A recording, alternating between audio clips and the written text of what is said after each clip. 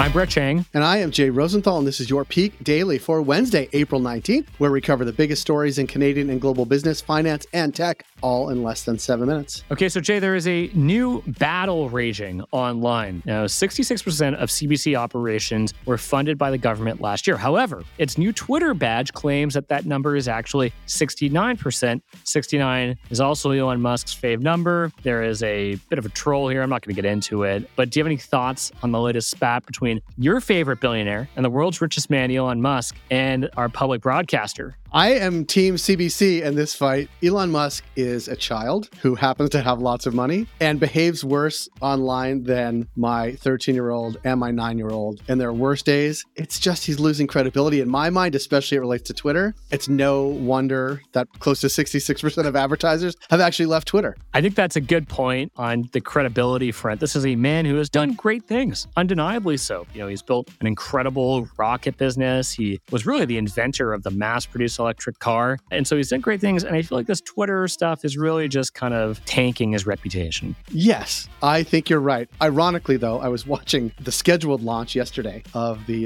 SpaceX. It's like you can hold two thoughts in your mind at once. Once that there is something really happening on the privately funded space front, even though that is widely publicly funded, and what he's trying to do to Twitter. I can hold those two things in my mind at the same time. But this shows that he is a real child, but I'm still on Twitter. I guess, Jay, maybe they should put that SpaceX, how much SpaceX is government funded. I'd probably say it's probably around 50% government funded. They probably should put that label on it. It's a lot, especially if you consider how much land they've sort of been given free access to in Texas, all those things. We're going to do that research, Brett. I'm going to come back to it. That'll be a fact of the day next week. How's that? That sounds good. Brett, aside from publicly funded media companies that I love, what do we have for Peak Pals today? For our first story, Galen Weston is gone. For our second story, AI rappers. And for our third story, Canadian companies going south.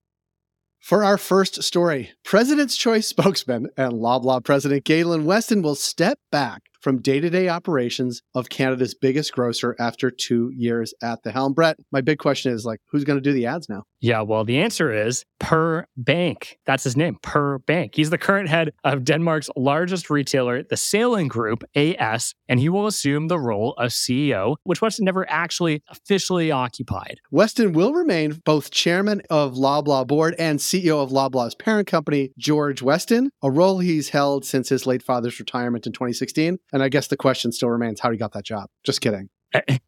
It's a question on everyone's mind, Jay. During his tenure, Loblaws saw sustained growth in revenue, and in its most recent quarterly earnings call, it reported a 10% surge in revenue that topped estimates. The bottom line is, while the search for a permanent CEO has been going since August, a fresh face might be welcome at the time when Canada's grocers are under fire, accused of unchecked greed as food inflation soars. Weston, in turn, became a target of collective rage. As he tried to curry favor with price freezes, he was instead mocked by the CBC sketches and Beaverton articles. Heck, even Politico got some shots in. It was a pretty easy shot to take. He earned public ire most recently when news broke that he got a $1.1 million pay bump last year after consultants that he hired, that were hired by Loblaws, informed him that he was, just underpaid. Now, to zoom out here, Jay.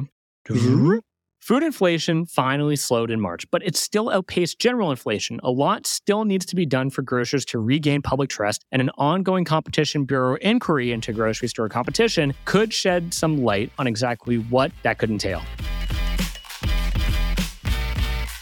For our second story, in the last few days, a new song featuring Drake and The Weeknd racked up over 600,000 Spotify streams and 15 million views on TikTok. The only problem is that neither artist made it. So who did, Jay? Well, Heart on My Sleeve, which features a soothing and recognizable vocals from arguably two of the biggest Canadian music artists living today, was removed from TikTok, Spotify, and YouTube for quote-unquote infringing content created with generative AI, this according to Billboard. One TikTok user said it was the first AI song that has actually impressed me, and another said the mystery AI artist put out better songs, Drake songs, than Drake himself. That's kind of harsh. Grammy-winning DJ and producer David Guetta has documented how he created a new Eminem song in an hour using ChatGPT for lyrics and UberDuck for vocals. And here's why it all matters. The success of the song, though short-lived, highlights the concerns over the impact of AI on the music industry. Last week, Universal Music Group asked Spotify and other streamers to block AI companies from accessing its songs to train their machines. For big music, billions of dollars in revenue from their libraries of music and artists are threatened by the efficiency of AI-generated music production. UMG told Billboard it, quote-unquote, demonstrates why platforms have a fundamental legal and ethical responsibility to prevent the use of their services in a way that harm artists. Yes, but